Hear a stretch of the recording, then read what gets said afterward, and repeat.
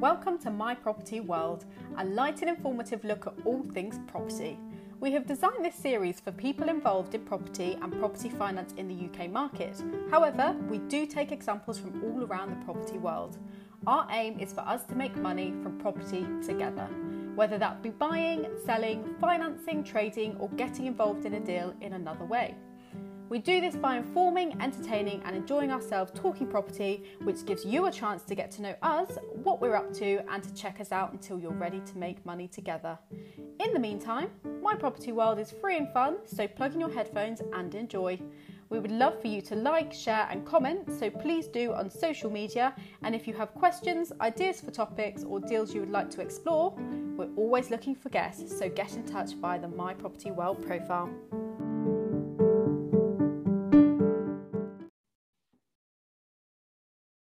Hello and welcome to another episode of My Property World. I'm Will Mallard and today I'm joined once again by Dorian Payne. Dorian, you're very welcome. Will, thanks again for having me back on. I really appreciate it. Now, we're going to be talking about the full development process. So property development, people often operate in little aspects or phases within it, but most people don't have an in-depth understanding across the cycle. Now, we've had you on the show previously talking about your experiences. You've got a fascinating business model, which is ultra-focused South Wales and within the RSL market, where you buy the land and you forward sold it and you build it out, which is scaling into the hundreds as we speak. And you've partnered with some quite serious organisations that have all sorts of levels of compliance and due diligence done before you could even get in the door. So well done on your successes within your business. The full development process. Before we get into it, do you want to talk about where this fits within your thinking about business, and then we can get into the full development process as a theme? Yeah, sure. Thanks. Like I said, well, thanks again for having me back on. Really do appreciate it, and yeah, I'm really excited to share this with you. It's something I talk about quite a bit, but really, being honest with you and your listeners, this is actually what we run Castell Group to. So if you take Castell Group and you take away the logo and you take away the name, it pretty much ends up with this process. So and you know, I've got no problem sharing it really, because property development for me is, you know, I genuinely love what I do. I'm very lucky in that I genuinely love what I do. I love how the business is scaling, the opportunity in front of me, even the problems, and you know, because it's just great. But as you know, well, I have people asking me as well, how do I get involved in property development? Or people have got involved in property development in sort of a rising market, but they don't really know the next step or potentially a good system to follow through to. So really, in a nutshell, when I talk about the property development cycle, I talk about it in two phases. One, I talk about the business sort of pillars that you need in any business, I believe. And as you know, property development is the standalone business in its own right. It's a highly capital intensive, inherently risky, multi-million-pound business, more than likely. So having the business pillars in place or knowing about them is just a core fundamental skill that you build over time as the business grows. So I talk about that. And then I go through the property development cycle, exactly what we do in our company, and that what I just genuinely believe most developers, nearly every developer, should be following similar as well. There'll be internal intricacies, differences, but you know, that's so I'm really excited to kick this off with you. Well, it's fantastic, and I'd encourage anyone listening today to look out the window and see what buildings are around you. All of them have gone through a full development process. If there's a finished building, at some point there wasn't even a thought in someone's head. It was just a piece of bare land, and someone came up with an idea, and maybe there were several ideas, and maybe there were several businesses in place, and certainly there's generally more than one business involved in creating that building. Now, the business of development is enormous, and I take my hat off to people like you, Dorian, like the ability to see into the future and create something that's not there, and to put together all of the bits that are involved. It's very impressive. Like I'm very much at the other end of the I suppose the property cycle, like where you've got a finished product, maybe you're refurbishing it, maybe you're adding a bit of value, but digging holes in the ground and waiting for councils and, you know, structuring option contracts, there's a lot to it. And like, you know, I'm delighted that you've opened up. I've seen you present on this topic at a social housing conference, and you know, just talking about this piece, I think will be really valuable for anyone listening. So if you want to, maybe once again, like what would be your key pillars as far as your own business, and how do you look at business, and then where does the development process fit within that? Definitely, yeah. Just before I get on to that, then, just following on from your comment, for any of those there that enjoy a bit of research, I definitely, just building on from what Will said, go on to Google and go on to old maps, find old maps, there's some for free, and have a look at your area and just have a look what it was like 100 years ago. It's just crazy, literally. You know, there's some of the maps go back to the 1800s, and seeing, you know, when you can see it, or the transition, it's just amazing. But that's what development is for you. So yeah, look, like I said, the sort of four key pillars of business really that we operate to over the years as well, that kind of come to know, like, and trust. That if one of them is failing, the whole business starts failing, basically. Everything starts with a core plan, the business strategy. People who've heard me talk, they'll hear me talk about strategy a lot, but the business itself needs a strategy. And I also believe that you also need a risk management strategy as well. A lot of people are operating in business and they don't really understand what their risks are, you know, the systematic and idiosyncratic risks. And if you can understand them, you're not going to have the answers for them, but if you can understand them, then if you can understand what potentially could come up. And really, again, you might have heard me talk about this before. I try to get to a position where I ask myself, what's the worst case scenario here? What's the worst that can happen? And can I absorb that? And if I can't, am I still comfortable moving forward or not really? And again, it's just understanding it. So that's the first thing, the first core pillar, your strategy and your risk. Having an aligned strategy is extremely important. The second pillar is, and it doesn't, you know, they change as you grow. Second pillar is a strong and core team as well. I call it, you know, team of A players, or you can call it lots of different things you want. You know, your prime, it doesn't matter. You just need a team that are effective, efficient. They buy into the vision, more importantly, and, you know, they work well with you, but they still debate with you. You know, studies have proven that those that debate in a company actually become more successful, because you don't really want a culture of yes men and yes people. You want a culture of challenging. You know, it needs to be challenging. That's how you grow. So, core strategy, risk management, team. You also need to then make sure that you're delivering and you're tracking your key performance indicators. You've got your systems in place, processes, and like I said, your KPIs.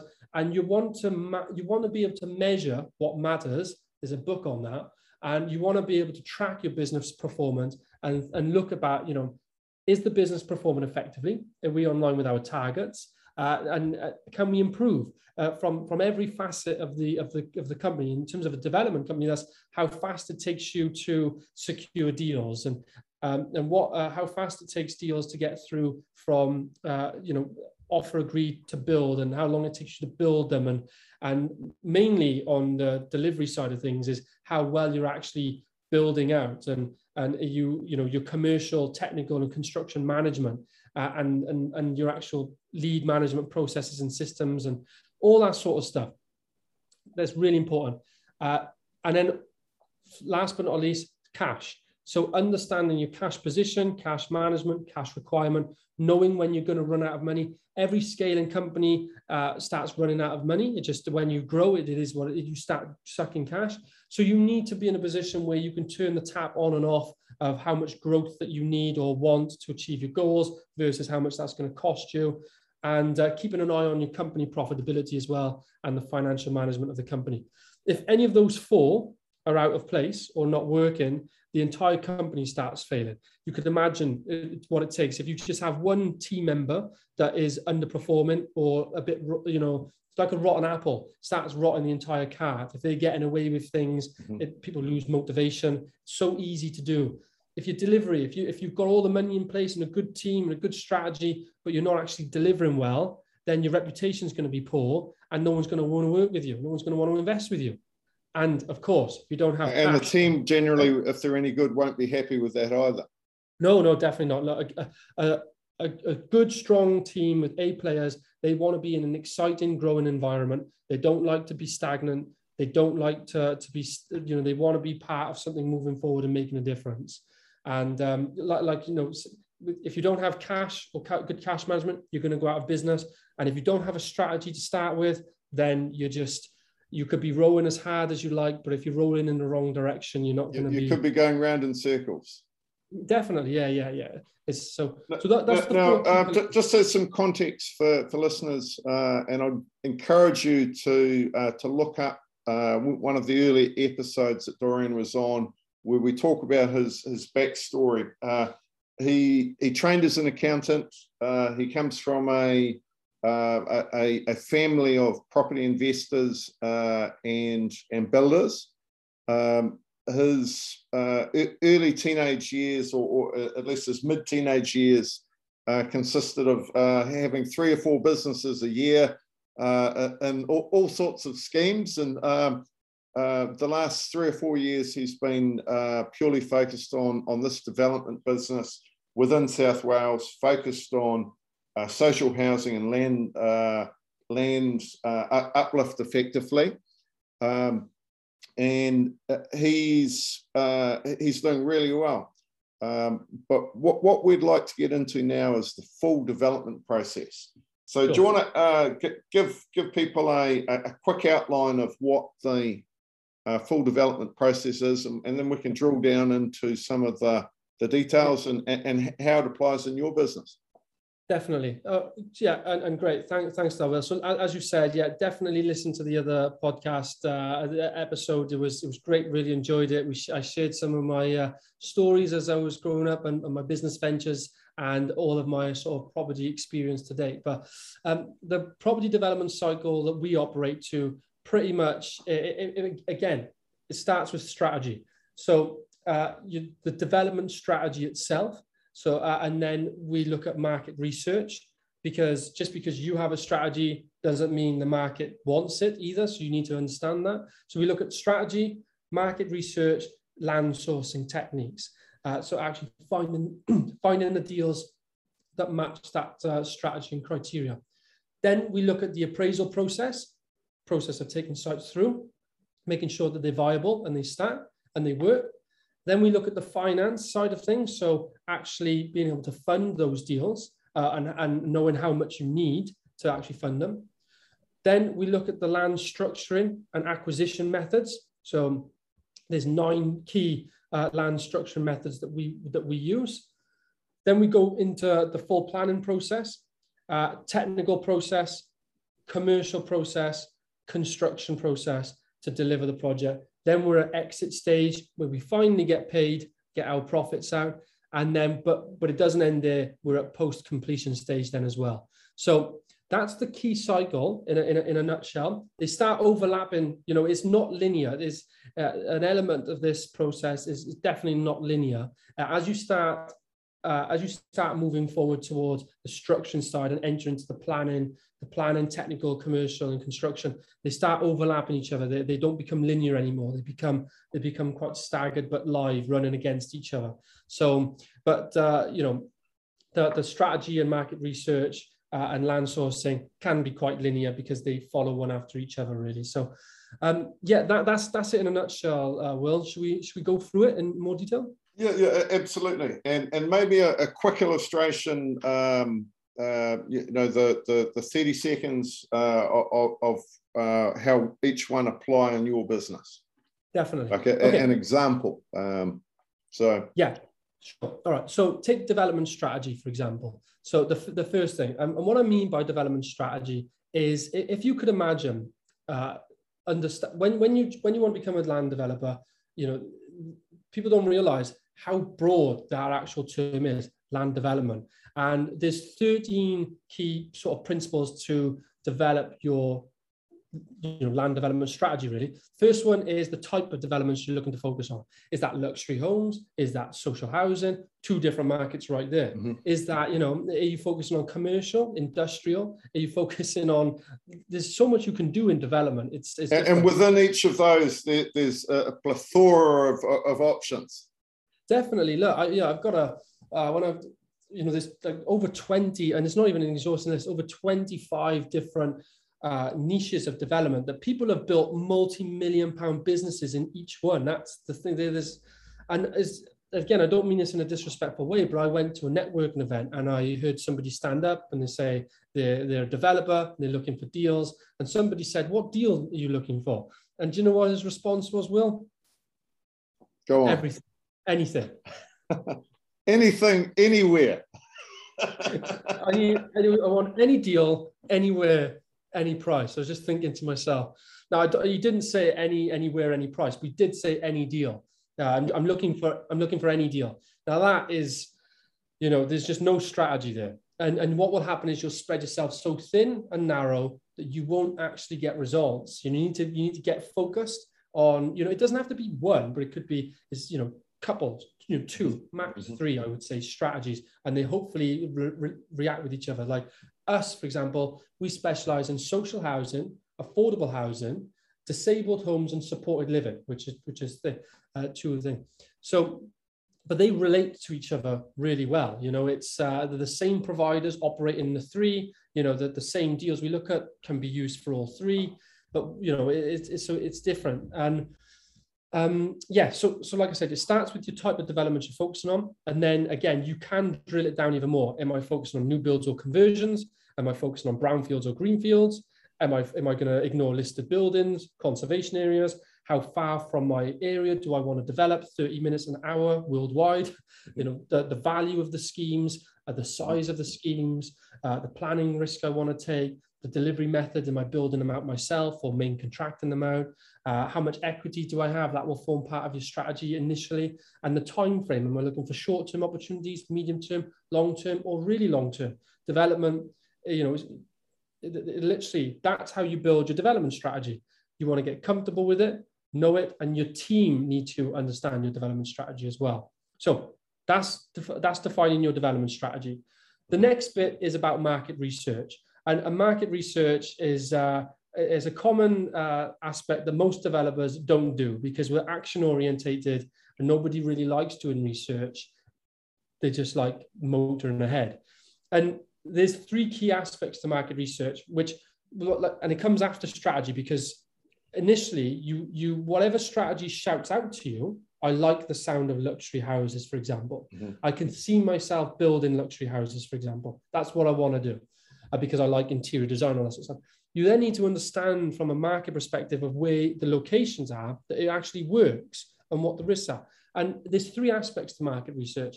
It's customer research, competitor research, and market research itself. So what I mean by market research is you're looking at the size of the market, you know, the trends of demand, the trends of supply, any missing opportunities that you think that you could generate a USP from, a unique selling point or proposition. And any identified risks as well. And also you want to be getting some feedback from land and new build agents and estate agents about that strategy in that area to see what they say.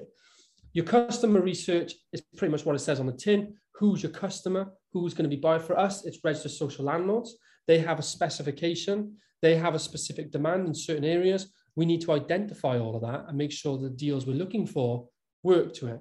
And it'd be the same. And of course, competitor research as well. You know, within the 21st century now, the ideas and the businesses that we have more than likely have been done before or are being done right now as we speak. But it doesn't mean you can't do it better or slightly different, but it does mean that people are already operating in your space. So find out, see how they're performing financially. Can you determine the market share they have, any reputation, feedback, reviews, all that sort of stuff. And how can you think you can be better than them or different that's more attractive to the customer? Does that make sense, Will, so far? Yep. Spot on, Dorian. Spot on. Great. So with the strategy, market research, once you've done those two, what I like to term as fun tasks, we can then talk about land sourcing techniques. And if you notice here, we're not going to find land sites, development opportunities yet until we've sorted out the strategy and market research. So you're clear on what are you looking for? Yeah, so you're clear on what you're looking for. So if you take Castell Group, for example, then you'll know, again, that we operate in the social, affordable, disabled and supported living housing space. We're looking for development opportunities that are brownfield, particularly at the moment. And we're looking for either new build or conversion, but mainly new build. We want to avoid listed buildings. We will operate in the conservation area, but we would try to avoid it if we can because it just adds time. But we're very much demand led like that. We know the areas that the housing association need response to. Our size of developments are for the sites we're looking for now, they're from 15 to 50 is the core size we're looking for right now per site. And we can't drop down below £2 million gross development value for the site because of our overhead and operating cost level compared to the margin we make. So you can see, again, I've not gone through all of it, but we're quite specific. You know, it drives the sort of sites we look for. So yeah, come back to land sourcing.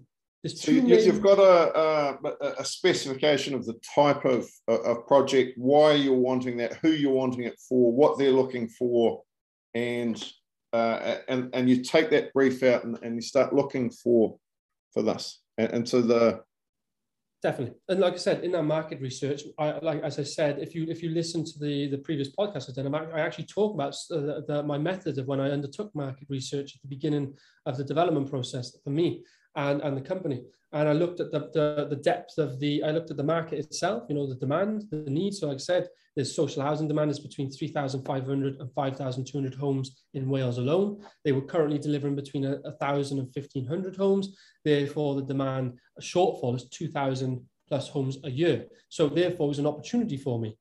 Go to the customer. I started speaking to registered social landlords, understanding where they had demand and need, how it worked, how I could provide a USP, and looking at what my competitors did for them. And it turned out that our USP in the short term was we were able to fund the entire project ourselves, something called a turnkey development. And so they had a limited risk because they didn't have any capital, and we could get our foot in the door. We proved that we were commercial and fast like a land-led private developer, and they really liked working with us. So now they're providing us with more opportunities.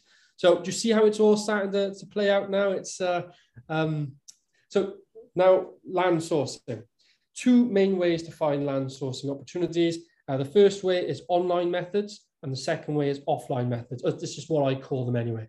And the online method is pretty much, as we all know, Rightmove, Zoopla on the market, classified ads, auctions, places like that. I bought a site off Gumtree. We bought them off Rightmove Commercial. Lots of different places to find them online. And then you also have offline opportunities as well. So using mapping systems like Nimbus Maps, which is basically Google Maps with land registry overlaid, so you can see all the different titles and the OS maps overlaid, so you can spot undeveloped opportunities or small buildings on large plots, which you could do, which you could demolish and rebuild. Also off-site, off-market opportunities from agents is one of our biggest source of opportunities. referrals from team, but also the planning portal as well. Planning portal, scraping that and looking for developments that have not got planning or have got planning, but not yet been built, and sending them letters, basically. Trying to get direct to vendor, so you can start opening up negotiations and seeing exactly what they want. So that's the land sourcing methods. And then with that, you want to develop a lead management system as well. And it's all about following up with land sourcing. Once you understand land sourcing and what methods work well for you, and leads start coming in, it's all about the appraisal process then.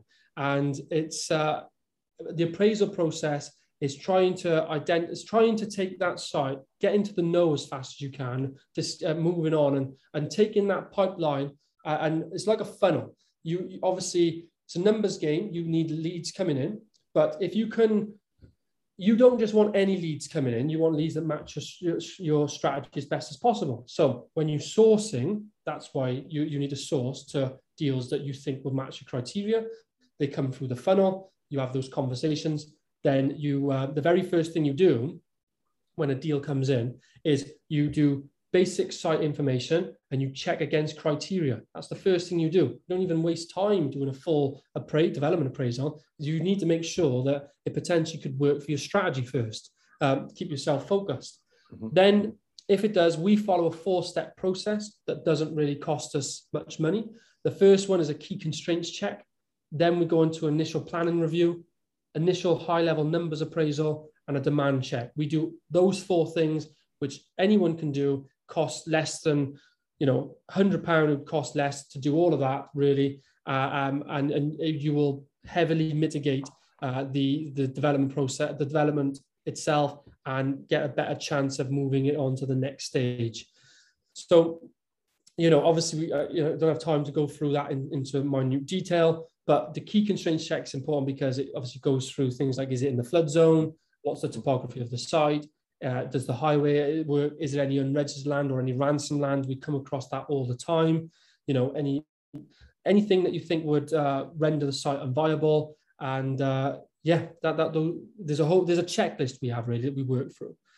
And the numbers are really important as well, because as you know, the biggest thing with the development appraisal is getting the numbers wrong. And that, like I said, you're the easiest person. The easiest person to sell to is yourself. So I am literally guilty of one of my first deals manipulating the appraisal to make it work because I needed a site over the line. It will come back and bite you, and it will be 18 months of hell. So don't do it. Try to get proficient of your development appraisal. And again, remember that principle that it's always going to cost more, be worth less, and take longer. Yeah, yes, that's where a sensitivity analysis comes in. When you're doing an appraisal, you want to make sure you're doing a sensitivity analysis to see what happens if it takes longer, what happens if build costs go up, and what happens if sales come down. If your development can pass those 3 stress tests, or you can work out what your break-even point is going to be, and then basically look at the likelihood of that happening, and get comfortable with it, then you're in a strong position that most developers never do. So, So definitely do sensitivity analysis.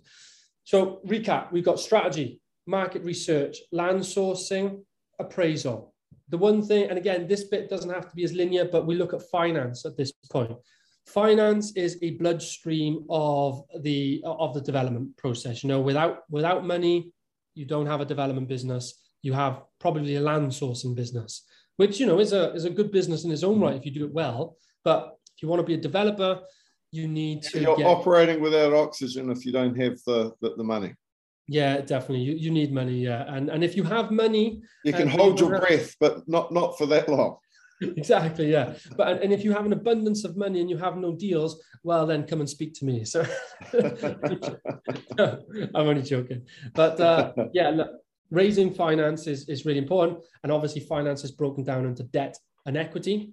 So, and that's a really interesting point, because right now there's enormous funds sitting in all sorts of levels, down from individual investors up to global multi-billion pound funds, and they can't deploy them. That they can't find the deals, they can't find the opportunities, they haven't connected with the right people, and people who don't have the money, that they struggle to understand this, and it's getting that balance. So, but back to the development process, though. So finance, understanding how to raise debt finance and equity finance is fundamental to your success as a property developer, and that's where my previous experience of having a finance brokerage came into massive play. Then we're looking at the structuring of the land opportunity, the land structuring and acquisition. And in a nutshell, people want to know that they're going to be able to be paid back, and you've got an ability to service the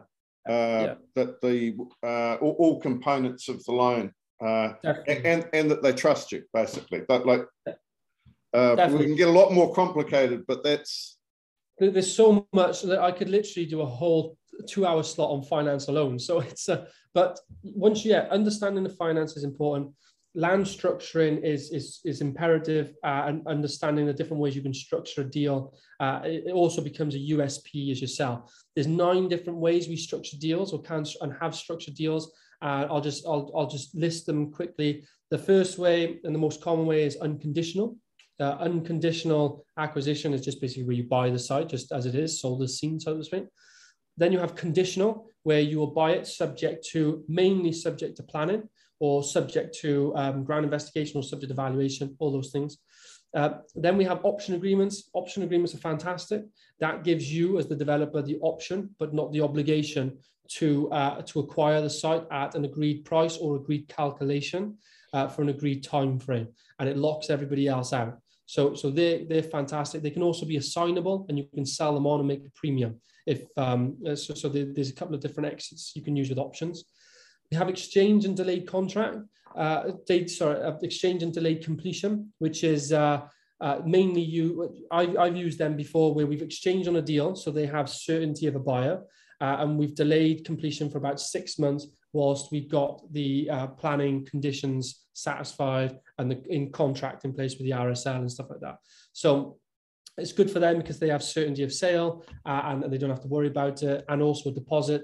And it's good for us because we don't have to outlay the full price or raise the full finance until it's in place. You have developers agreement, which is similar to a joint venture agreement, but a joint venture is a business partnership whereby typically you'll end up opening another company together, sharing the full risks and reward. Development agreement is typically where you don't open a company, but you've got a contractual obligation, and you have typically a smaller share of the profits, but the vendor they typically raise the full finance. Works well with cash-rich vendors who are happy to fund the deals, or experienced vendors who are happy to raise the finance. We have promotion agreements, where it's all about taking land that's outside the settlement boundary, promoting it through, getting it. So you're taking land potentially that's worth 10,000 an acre, trying to help them promote it so it's now worth $500,000 an acre if it can be developed. And basically, if you can do that, you'll be in a promotion agreement for a period of X amount of years, locks everyone else out. You will agree to fund a portion or all of the promotion costs. And in return, you will get about 30%, it's all up to negotiation, but say 30% of the land value, and the vendor gets 70% land value. Great deal for them, fantastic for you. You can generally make 6 and 7 figures on those deals, but it takes years. Last two, one is vendor finance, whereby let's just say you want to buy the land for £1 million, but you don't have £1 million. The vendor doesn't need all of the money straight away. So what they agree to do is you will pay 650,000 or 65% day one. You'll get that from a development finance lender, and 100% of the build costs from that lender. The vendor will simultaneously lend you 35% as a second charge. So you've now got 100% of the deal financed. We are literally doing a deal now on a £2.6 million deal just like this. And we're not putting any deposit in. We are funding obviously some legal costs and planning costs. So they will, and lastly, we use overages as well. We take sites, if we can buy them really cheap and the vendor can't wait for a promotion. Let's just say we buy a site for 50,000, or we buy it for that agricultural value or 10,000 an acre, but we give them a much lower percentage overage if we get planning permission. So 20% of the increased value of market value once the planning comes through. You make a lot more money, but you're taking more risk. They get money day one, and they've also got potential upside. Does that make sense, Will? Yep, absolutely. Well summarized. Thanks. So in a nutshell, if you can get good at those, it opens up a whole world for you. And then you're into the technical phases of the property development cycle now. So planning phase. Planning, again, a world of its own. Could talk for ages about it by itself. But that's all about getting that site and getting a permission on it to build that matches your development strategy for you to either sell on or build out yourself. Technical, commercial, and construction start overlapping, but the technical phase is all about the pre-construction. It's taking that site with planning and it's discharging those conditions. It's getting the full detailed drawings and construction drawings for that development site. It's working out all the utilities, all the warranties and insurances you need, all of the contractual stuff with highways and the water authorities that you're going to need to get in place. It is a lot of work, but it's fundamental for the delivery side of things. And the better technical can do their job, then the more accurate you can get your job costed by commercial and also built with less variations through construction. So commercial phase kicks in. Technical, deals with all the construction drawings, establishes the tender packs and specifications. Commercial goes out and tenders it basically to subcontractors or main contractors, depending on your delivery method. Also, if you're handling the materials, they'll deal with a commercial side. Pretty much deals with 5 key things. The first is estimation, which obviously comes at the appraisal stage. The second is procurement, which comes now. The third is financial project management, and after procurement and before project management is negotiation. And that could be negotiation with vendors, with registered social landlords as well. Anything with contracts need negotiation financially, they can be involved in. Then it's financial project management of the entire development as it's being delivered, and dealing then with the unfortunate variations and troubleshooting and disputes. So those are the kind of 5 hats commercial wear, which are fundamental. Then we've got construction, which is the actual, this is the stage where you're finally putting the shovel in the ground. So whenever you go past a site and now you see it being built, and you can see some people on there and they're actually doing stuff. Exactly. Well, up until now, that land is still a piece of land, up until now. So you've done all of that and it's still a piece of land. Now you can finally start building, basically. So you've got, as long as you've got a great, you've got the correct permissions in place, you've got your full technical drawings, you've got it procured, and you've got all your materials lined up, then it's about construction, which is effectively about delivering on time, to the budget as best as you can, safely, and to a good quality. Those are the kind of 4 key things they need to be considerate of, and that's what they will manage. Site safety, health and safety, quality. The better construction can do their job and not cut corners, the less hassle you're going to have in your defect stage, which I'll talk about now. Then you finally got your exit stage. That's when you get paid. You get your profits. And so you've got to compile a whole list to satisfy your structural warranty provider, building control provider, and hand over documents. And you have all your certificates in place. Good job. You've built it correctly. Here's the sale. You can market it now for sale, or you might have already marketed it if it's off plan, or you might have already sold it. But now you hand over, you complete, you get paid, you pay your investors off, you pay the bank off, and hopefully the residual you get to keep. The last stage, though, is post-completion. We work with registered social landlords, and because of that, we're tied into something called a defect liability period, where we have 12 months at the end of completion on top, where they hold back a retention, and any defects that come up in that period, we are liable to fix, in a nutshell. So you need to make sure you hold some money back. Or if your commercial team have done the job correctly, then your subcontractors or main contractor will also be tied into that. And if you get a defect, you bounce it onto them and they've got to come back. Otherwise, you'll never use them again. So that's the development cycle. You do it all over again. Oh, fantastic. Dorian, well summarized. If someone wants to find out a bit more, what's your YouTube ID or address. What's the name of your YouTube channel? So our YouTube channel is so on social media. I've got @Dorian Payne Property. So if you just go, if you find me on there, you'll see my links. And that's Payne, Payne. So Payne with a Y. Yeah, Payne. And on YouTube, it's just Castell space group. So that's Castell space group. If you just type that in onto YouTube or onto Google, it should come up. And I'd encourage you to go and check it out. Dorian not only is doing some great work, but he's putting a bit out on social media. It doesn't cost anything to check it out. He's got a range of interesting topics, and I encourage you to, as I said, check it out. But Dorian Payne. Once again, I'm Will Mallard. This is My Property World podcast. Thanks for coming on. Thanks so much. Welcome to My Property World, a light and informative look at all things property. We have designed this series for people involved in property and property finance in the UK market. However, we do take examples from all around the property world. Our aim is for us to make money from property together, whether that be buying, selling, financing, trading, or getting involved in a deal in another way. We do this by informing, entertaining, and enjoying ourselves talking property, which gives you a chance to get to know us, what we're up to, and to check us out until you're ready to make money together. In the meantime, My Property World is free and fun, so plug in your headphones and enjoy. We would love for you to like, share and comment, so please do on social media. And if you have questions, ideas for topics or deals you would like to explore, we're always looking for guests, so get in touch via the My Property World profile.